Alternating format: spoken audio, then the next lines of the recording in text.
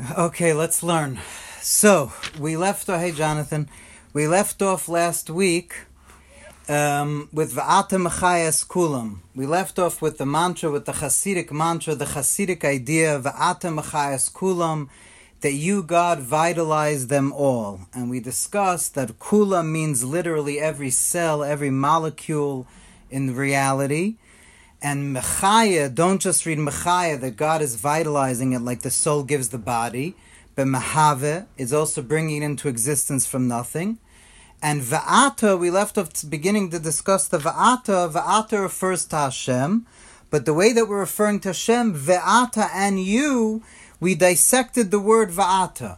We dissected it because the word Va'ata includes all the letters from Aleph to Tuf, and the Hey at the end of the 5 organs of verbal articulation which we have, which correspond in Hashem to the source of the letters. So, but the idea being that the Va'ata is Hashem already making himself literally enclosed and manifest in all the details of reality. That's the Va'ata Mechayas Kulam. Now, you know that pasuk I mentioned is in Vayevarach David. We say it every day in davening. And that pasuk actually says the word Ata. We say to God, you, 3 times.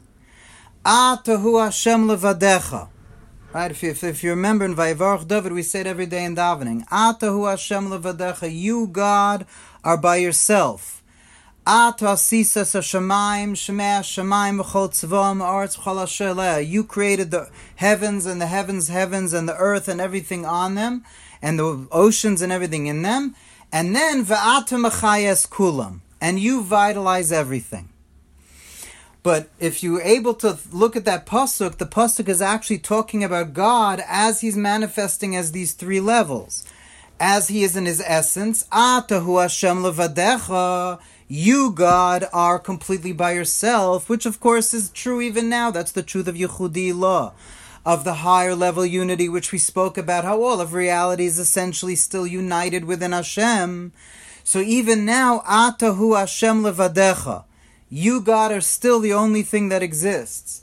Ata sisa shamayim shemei hashamayim, you created the heavens and the heavens and the earth and everything in them and the ocean and everything in them. That's Hashem as he's already contracting his light to make it tzimtzum, to make the general world. Remember we spoke about that there's before the 10 utterances, there are the general utterances that make reality come into being. And then the 10 utterances become the permeating light that becomes everything in particular.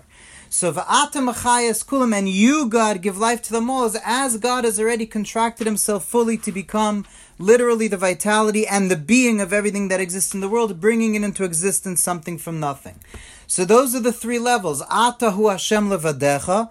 Next time when you have a siddur, take a look in Vayevarach David, take a look at the pasuk in its entirety. Ata hu Hashem levadecha, you, God, by yourself. That's the truth of Yechudi law, that God is all that exists now. Ata asisas hashamayim shemei hashamayim, you created the heaven and the heavens and the earth is Hashem, as he's generally contracting his light, as we spoke about the general utterances to bring about reality. And Va'ata Mechayas Kulam is as Hashem is literally becoming contracted to become enclosed in all the details of reality. And that's where we basically left off, this idea of the Va'ata. Yeah? Okay, let's see inside. Ask the Alter Rebbe a question. Now, this idea that we've been saying, that all of reality is the divine speech, is God's words, is God's contracted light manifesting as everything. Ask the Alter Rebbe, although he has no bodily likeness, which again, I spoke this out earlier, but here the Alter Rebbe is asking the question, what do you mean that everything is the divine speech? Seemingly God has no bodily likeness. God has no mouth, he has no verbal articulation organs. So this is all borrowed terminology. But the Alter Rebbe wants to bring a proof, but not just a proof, it's also going to be an explanation of what this means when we're using this terminology. So look inside. Although he has no bodily likeness, yet Scripture itself, in the Bible itself, we find ascribes to him anthropomorphic terms. Everyone knows what anthropomorphic? Anthropomorphic is when we ascribe to God human terms. So we find already in Scripture ascribing to God anthropomorphic terms such as, and God spoke, or and God said. Meaning, forget about the world for a second. The whole Torah is God talking. God talking to Moshe, God talking to the other prophets. So if we leave alone for seconds, let's set aside the world and reality. You have the same question, really, when it comes to all the times in the Bible it says that God is talking and God is revealing himself, right? That God is speaking to all the prophets. That's what all the words of the prophets are. That's what all the books of the Bible are. So the Alter Rebbe explains, what are these things? What's the connotation? What's being conveyed by this idea? What does it mean the Bible is saying that God is speaking? Which denote the revelation of the 22 supernal letters to the prophets. In other words, the same idea that these 22 supernal letters, these 22 letters which represent 22 ways, specific ways that God is allowing his light to manifest. And so what does it mean in the Bible when it says that God speaks? It denotes the revelation of these 22 supernal letters to the prophets. Now look at the words. And the enclothing of the letters in their intellect and comprehension in the prophetic vision, as well as in their thought and speech. In other words, what are we learning now? What is Nevuah? Nevuah is literally the same thing that we were discussing now about the creation of reality, but in a deeper way. Nevuah is, as God is allowing his radiation, his emanation, his light, to enclose itself in the intellect and comprehension of the prophetic vision, as well as in their thought and speech. As it is written, as it says, the verse says, the Spirit, I believe in Jeremiah, the Spirit of God spoke in me, and his word is upon my tongue. So let's just explain, what's the Alter Rebbe, why does the Alter Rebbe bringing here from the prophets? Why is that making it a little easier? Why is this example make it easier for us? So, you know that this is the response to Bible critics. One of the famous things that Bible critics, that they like to prove, quote unquote, prove in quotation marks, that the Torah, that the Bible isn't true, is the fact that all the prophets speak with different styles. If you read a verse in Ezekiel, or a verse in Isaiah, or a verse in Hosea, they all have different styles. And so the Bible critics say, well, if it's the word of God, why do all the prophets speak differently? Why are there differences in styles in the prophets? Or even in Isaiah 1, Isaiah 2, they want to put together. The question is, if it's all God talking, so why indeed are there differences in styles in the way that the prophets talk? Why are there differences between them? And that's what the Alter Rebbe is answering over here. He's saying because the light of God, which is called the divine speech, which means the contracted light of God, is enclothing itself in the prophets, in their prophetic vision, in their intellect and comprehension, in their thought and speech. Meaning that that's exactly the idea that we're learning over here. Even though we're saying everything is the light of God, that doesn't mean that the light of God, everything looks the same. You know, like some people think it says when Mashiach comes, we're going to see everything as Hashem's light. So does that mean everything's going to look exactly the same? Of course not. That's not what that means. It means we're going to see Hashem's light manifesting as everything in its particulars.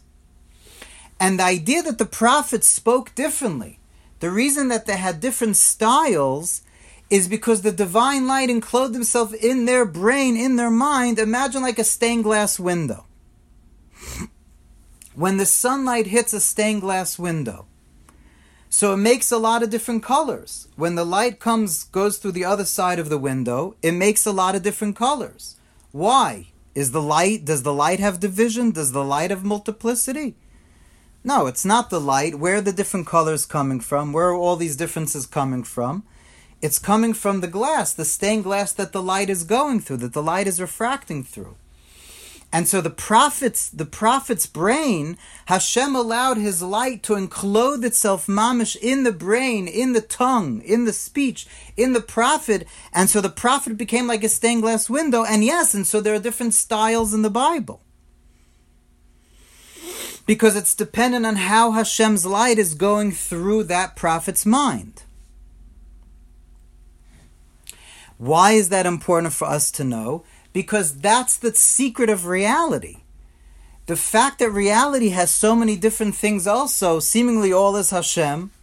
I'm always with Hashem no matter what. So why are there so many different things in reality? The same idea, because Hashem's, the 22 supernal letters, these are 22 ways that God's light is manifesting, and they go into the world.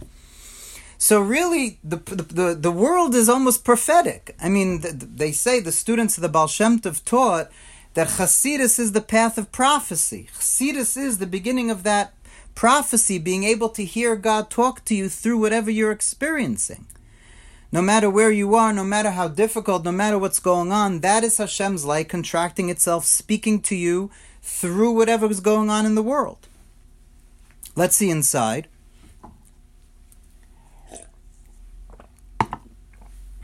So it's the revelation of the 22 supernal letters to the prophets, and the enclothing of the letters in their intellect and comprehension and the prophetic vision, as well as in their thought and speech. As it is written, the Spirit of God spoke to me, and His word is upon my tongue, as has been explained by the Arizal of blessed memory, in the Shar HaNavuah. Says the Alter Rebbe, listen to this, similar to this, just like the way it is by the prophets. That the prophets are Hashem's light enclothing itself in their mind, in their brain, in their tongue. They are the stained glass window. They're the prism through which God's light is manifesting to become the different verses in the Bible. Similar to this is the investment of the letters in created things. The divine letters, that's how the divine letters are invested in created things in the world. As it is written, by the word of God were the heavens made, and by the breath of His mouth all their host. So it's literally the same thing. It's just that Hashem's light is manifesting in the world the way that it manifested in the mind and the brain and the heart of the prophets. What's the difference, though? So you might ask, 1 second, so I don't understand. So if the words of the prophets, if the words of the Bible are Hashem's contracted light, and the world is also Hashem's contracted light, what question could you ask? Why are the words of the prophets holy, and the world is not holy? I mean, we poetically say the world is sacred, right? Rabbi A.J. Heschel likes to talk all the time about how the world is sacred, but that's when we give it that meaning. When we sanctify it, the world could become sacred.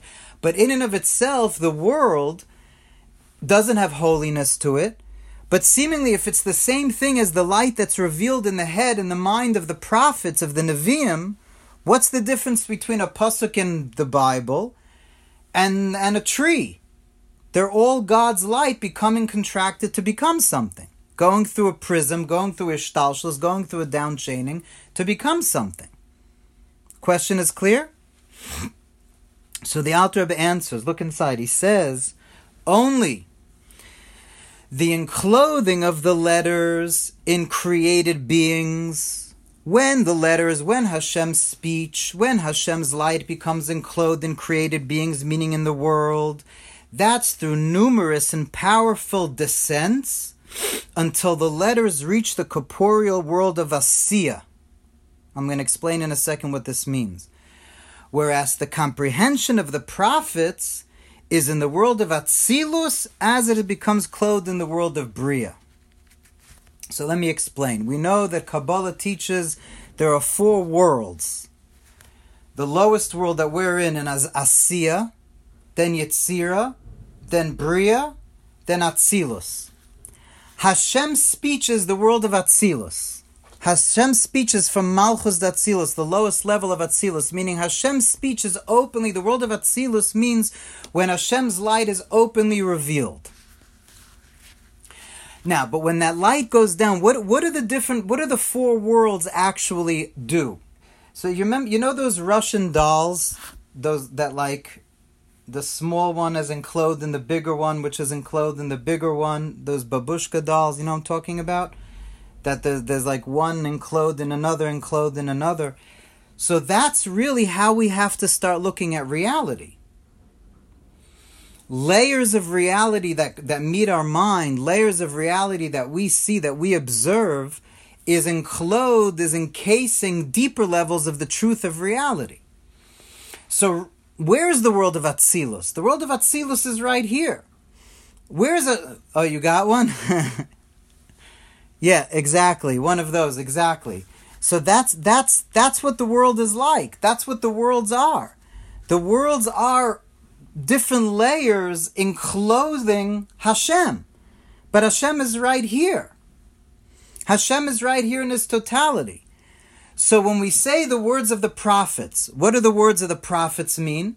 It means that Hashem's light is not as encased, not as enclosed by so many layers.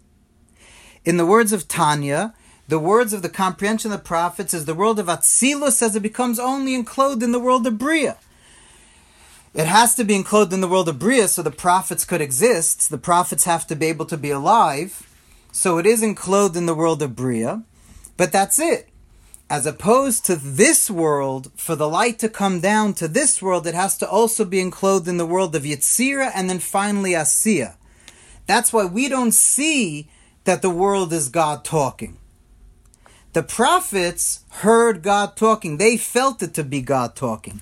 We don't experience that. Because the light of God that we experience is enclosed in all these garments and vessels. Is that clear? But based on this, I want to tell you a beautiful teaching that the Lubavitcher Rebbe said, based on this idea from Tanya, which I think is very important.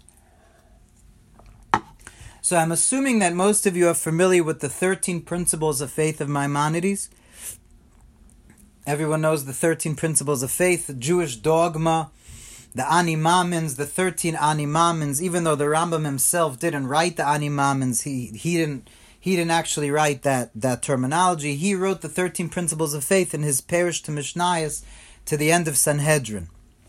But we know the Rambam is the one that codified what are the 13 principles of faith. Now, these are basic. Listen to the order of how the principles are and tell me what's wrong with this picture, okay? So you have the first principle is about the existence of God, then the unity of God, then that God is incorporeal, that God is above time, that God has no limits with time and space. Then the fact that God is incorporeal, that He has no body parts, that He is not. And the fifth principle is that only is it fitting to pray to God. It's only fitting to pray to God and not to pray to any other force other than God. So basically, how do we summarize what the first 5 of the 13 principles of faith are about? God. They're about God. Then number 6 is that all the words of the prophets are true. That's number 6. All the words of the prophets are true. Now, just parenthetically, what does it mean when we're saying all the words of prophets are true? It means they're not lying. What do we mean to say that all the words of the prophets are true? True in what way? What do you mean they're true? That they weren't lying? So it means that they're all from God. All the words of prophet are true, that when they spoke and they said that God told them X, Y, and Z, it literally is coming from Hashem. That's number 6. Number 7 is the prophecy of Moses, Moshe's prophecy, how it's greater than all the other prophets. That's number 7. But then, here's where things get weird. Number 8 and 9 are about Torah. Number 8 is that all the words that all the Torah that we have in our hands was given at Sinai. That's number 8. And number 9 is that the Torah will never be changed. That the Torah we have is never going to change. So that comes out that the Rambam is listing those principles that have to do with prophecy before he's listing the principles that have to do with Torah. Now that's very strange, because what's on a higher level, Torah or prophecy? Seemingly Torah is on a higher level. Torah is on a higher level than the other prophets. And seemingly not only that, we know who was the last prophet that ever lived. The last prophet that ever lived is the prophet, not that ever lived, I'm sorry, but the last prophet that we have that's written in the Bible before prophecy stopped was Malachi. Chagai, Zechariah, Malachi, they were the prophets towards the end of the Second Temple. So the book of Malachi, which is the end of prophets, that's the end of the prophecy. That's the end of prophecy until Mashiach comes. That's the very end. And what's the last pasuk? The very end of the book of Malachi. What's the last pasuk it says over there? Zichru Toras Moshe Avdi. Remember the Torah of Moshe, my servant. That's the last prophecy, the last words in the book of Malachi, Zichru Toras Moshe Avdi. And the Rambam himself explains, why is the last prophecy that we have the prophet telling us to be careful with the prophecy of Moshe, with the Torah of Moshe? So the Rambam says, because really, if I were to ask you, all 613 mitzvahs, where are they from? Which prophet are they from? Only the Torah. The only Moshe Rabbeinu. Our religion was given to us fully by Moshe Rabbeinu in the Torah, in the 5 books of Moshe. All 613 mitzvahs are there. It's very rare. We have like Megillah, Neres Chanukah, washing your hands before eating. There are some very rare different mitzvahs that from the rabbis, from the prophets, very, hitting your Ishanas on Hoshana Rabbah.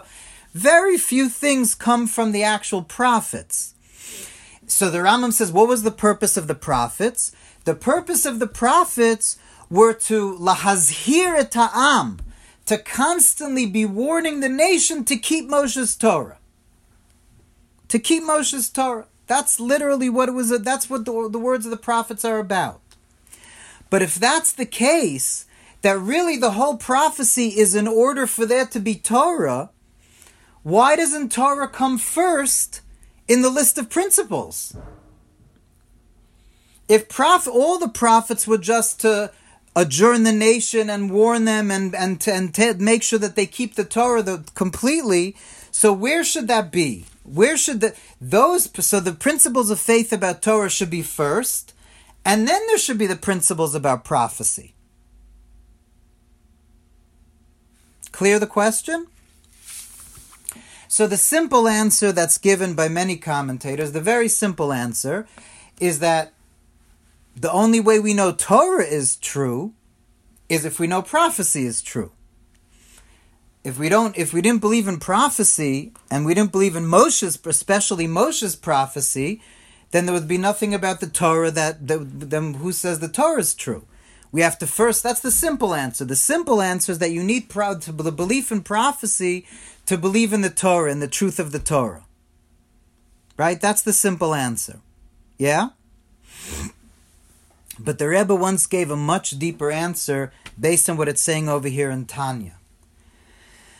Because according to what the Alter Rebbe is saying in Tanya, V'ata mechayes kulam, the contracted light of God that becomes reality, is the same thing that what it means when God speaks and encloses himself in the minds of the prophets, in the tongues, in the minds, in the hearts of the prophets. So the Rebbe says that means it comes out, according to this, there's something much deeper. It's not just about prophecy. The principles of faith, number 6 and 7, which are about prophecy, tell you something about God. It's not that the first 5 principles of faith are about God. It's that the first 6 principles of faith, or 7 principles of faith, are really about God. Because once you understand what is prophecy, prophecy is the fact that God contracts himself and doesn't just remain infinite. Hashem's light does not just remain infinite. Hashem allows his light to go through myriads of contractions, to enclose itself in the mind and heart of prophets and in the world. That's something you need to know about God. It's not just prophecy. It's an understanding about the way God manifests. Prophecy is not just God talking. That's an anthropomorphism. That's at a very basic level. That's if a person doesn't learn in depth. Without learning in depth, prophecy is just God talking. But obviously God doesn't have a mouth. God doesn't have, lips and stuff like that. So what does it mean God is talking? It means that he's allowing himself to contract himself to become reality. And so the first way that God contracts himself to become reality is the words of the prophets. The words of the prophets is Hashem, the letters of the prophecy is Hashem contracting himself. So it's literally something we need to believe about God. It's not just that happens to be what the prophets are. It's that we need to believe about God that God also manifests his finitude. And first it's in the mind and heart of the prophets, and then it goes down to become the rest of the world. Is that clear? That's why also the Rebbe explains something fascinating. When it comes to who's able to be a prophet, so the Gemara in Nedarim, Rabbi Yochanan says in the Gemara in Nedarim that to be a prophet, you need 4 things, and we learn them all out from Moshe. Chacham, Asher, Gibor, and Anov. The Gemara says to become a prophet, to become a full-fledged prophet, one needs 4 things. One needs to be wise, smart, strong, physically strong, wealthy, meaning that a person can't be worried about money, and humble. And the Gemara learns all these things out from Moshe. We know Moshe was humble. We know Moshe was strong because he was able to pick up the tablets to smash them. The Gemara learns out the tablets were very heavy for him to be able to pick them up and smash them. That means that he had to be strong. He got rich from the engravings that he carved out of the second tablets. The Gemara learns out all the different things. But what's fascinating is that if you open up a Rambam, in the Mishnah Torah, in the Yesodei HaTorah, in the laws of the foundations of Torah, the Rambam, when he speaks about prophecy, he does not mention 3 out of those 4 things.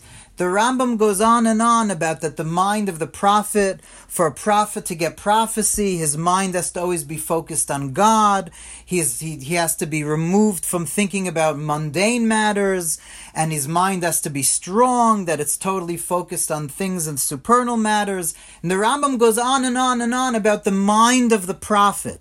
He doesn't mention, not only doesn't he mention that the prophet has to be strong, he doesn't mention that the prophet has to be even humble, which we know humility seemingly is the most important aspect of a prophet. That's by Moshe Rabbeinu, by Moses. It was his humility that made him the greatest of prophets. But the Rambam doesn't mention that. He doesn't mention humility, he doesn't mention wealth, he doesn't mention strength. All the Rambam talks about is the mind of the prophet.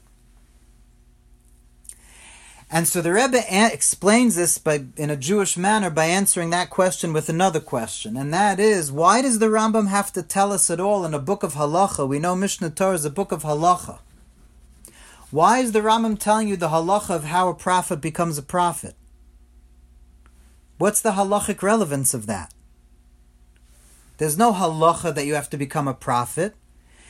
And the answer is, the Rebbe says that's exactly the point. If the Gemara is telling you how to become a prophet, the Rambam is not telling you how to become a prophet. The Rambam is hinting to the same thing the Alter Rebbe is saying over here, which was, why the mind of the prophet had to be always directed towards God, and the mind. He's not saying the conditions to become a prophet. He's explaining what prophecy is. He's explaining that the mind of a prophet was literally a place where God was able to dwell. And that's because Hashem is allowing his light to contract itself into the mind of the prophet, and then further on into become all the world that we see. So what the Rambam is stressing to you is to know something about God. It's one of the principles of faith we have about God. God doesn't just remain infinite. God isn't just Yud-Kei Vav-Kei. God is also Elokim. And that's why the Rambam wants to tell you that about prophecy, and what the Alter Rebbe is saying about prophecy is just another way of saying God contracting himself, God doing tzimtzum. And just like God did tzimtzum to be able to enclose himself in the mind of the prophet, God does tzimtzum to be able to enclose himself into the world. Clear? So prophecy really is just another way of saying God's contracted light, and that's something we need to believe about God. And as I mentioned when we learned the idea of the 10 utterances, the world, when you learn this idea, is a different world. It's not just a world that God created and is standing outside of. It's a way that God's light is manifesting. It's literally a way that God's light is manifesting, and therefore everything in the world is just another way to contact Hashem. Questions, comments, or witticisms, and then we'll stop for today. Anyone? Quick question. Yeah. So you said that the point of the prophets was to serve as kind of like a reminder of Hashem's, I guess, trueness to the people. Yeah. It seems like, based on the fact that Hashem continuously contracts himself more and more every generation, is more of a Yerida. It seems like the generations of the prophets would be the last people in the world who need to be reminded they were on such a high level. They were the level of prophecy. It's like these people really had a lot less contraction of Hashem's R, so to speak. I'm not gonna argue with you on that one. I'm with you on that one. I think that's exactly why it's such a dark generation. I mean, listen, again, you have to remember we spoke about the equilibrium. We spoke about the fact there needs to be an equilibrium in the world between holiness and impurity. And so prophecy stopped when there was no longer the Yetzer Hara for paganism, for Avodah Zarah. So for whatever reason, there had to be that revelation from the prophets to so to speak, be in equilibrium with that type, with the Yetzer Hara from paganism. But I certainly agree with you that I'm not going to argue with you that today's day and age we need prophets more than ever before. So that's a good question. I have that question on God also. I don't have an answer for that one. We're pretty lost in this generation in that way. But Baruch Hashem, we have the words of the Torah, of Chassidus, to sort of keep us going. Any other questions? I have a question. Jonathan. When we speak then, like not the non-prophets among us, is it in essence the same thing, just kind of further along the Seder HaShtalshelus? Well, don't forget that we're not a stained glass mirror. In other words, even if I were to ask you, we believe all the words of the prophets are true, we believe all the words of the Gemara are true. Let's leave us aside for a second. What about, let's say, in the Gemara? In the Gemara, everything they say is we believe is from Hashem. That's the 8th principle of faith. And yet there's an essential difference between the words of the prophets and the words of the Gemara. What's the difference? Just that. The words of the prophets, their mind was like a stained glass window. Hashem was literally just shining through their mind. But when it comes to the words of the sages, when it comes to the Talmud, they were using their own brain. We believe that there was Ruach HaKodesh, but it wasn't openly Nevuah. That we believe that through their holy mind, they were able to come to the truth of what God's Torah is, but they weren't feeling God shining through them. When we talk, is even more concealment. We're in the world of Asiya, and when we talk, we're making God's light go wherever we want. The opposite. That is part of Galus HaShechina. We are the ones that allow. There's a pasuk in Shir Hashirim, a very weird pasuk where God compares us to horses. My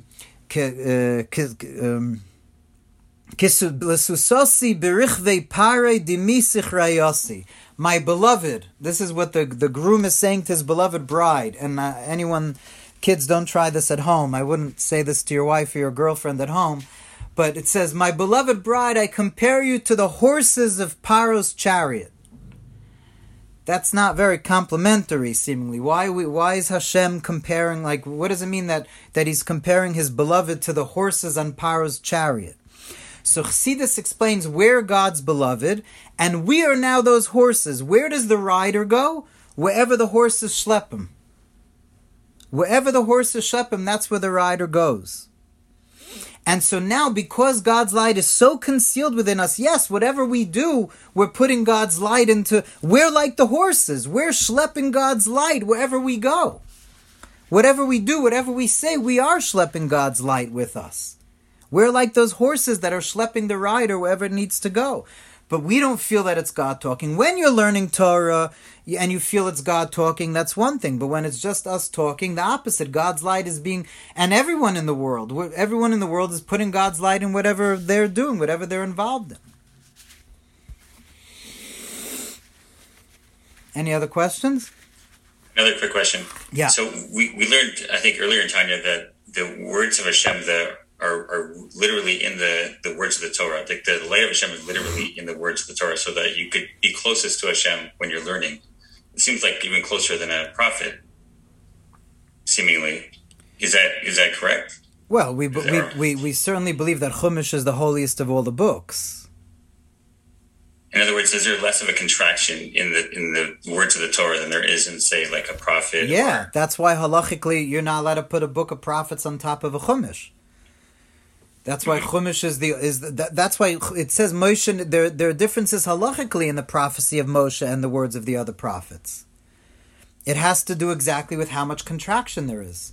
So if I'm learning Torah, why am I not higher than a prophet at that moment? Like why I'm directly interacting with Hashem's R at that moment? You are.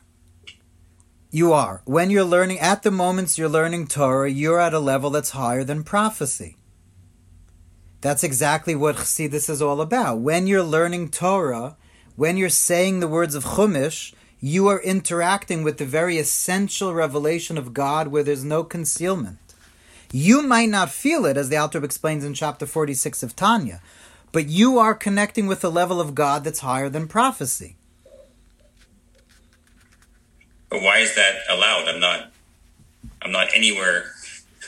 I'm going to be real humble here and say I'm not anywhere near a level of prophet. But that's the Chiddush of Matan Torah. That's what it means that God gave His Torah down here below to us. That's exactly the point. He gave His most special, intimate essence to us.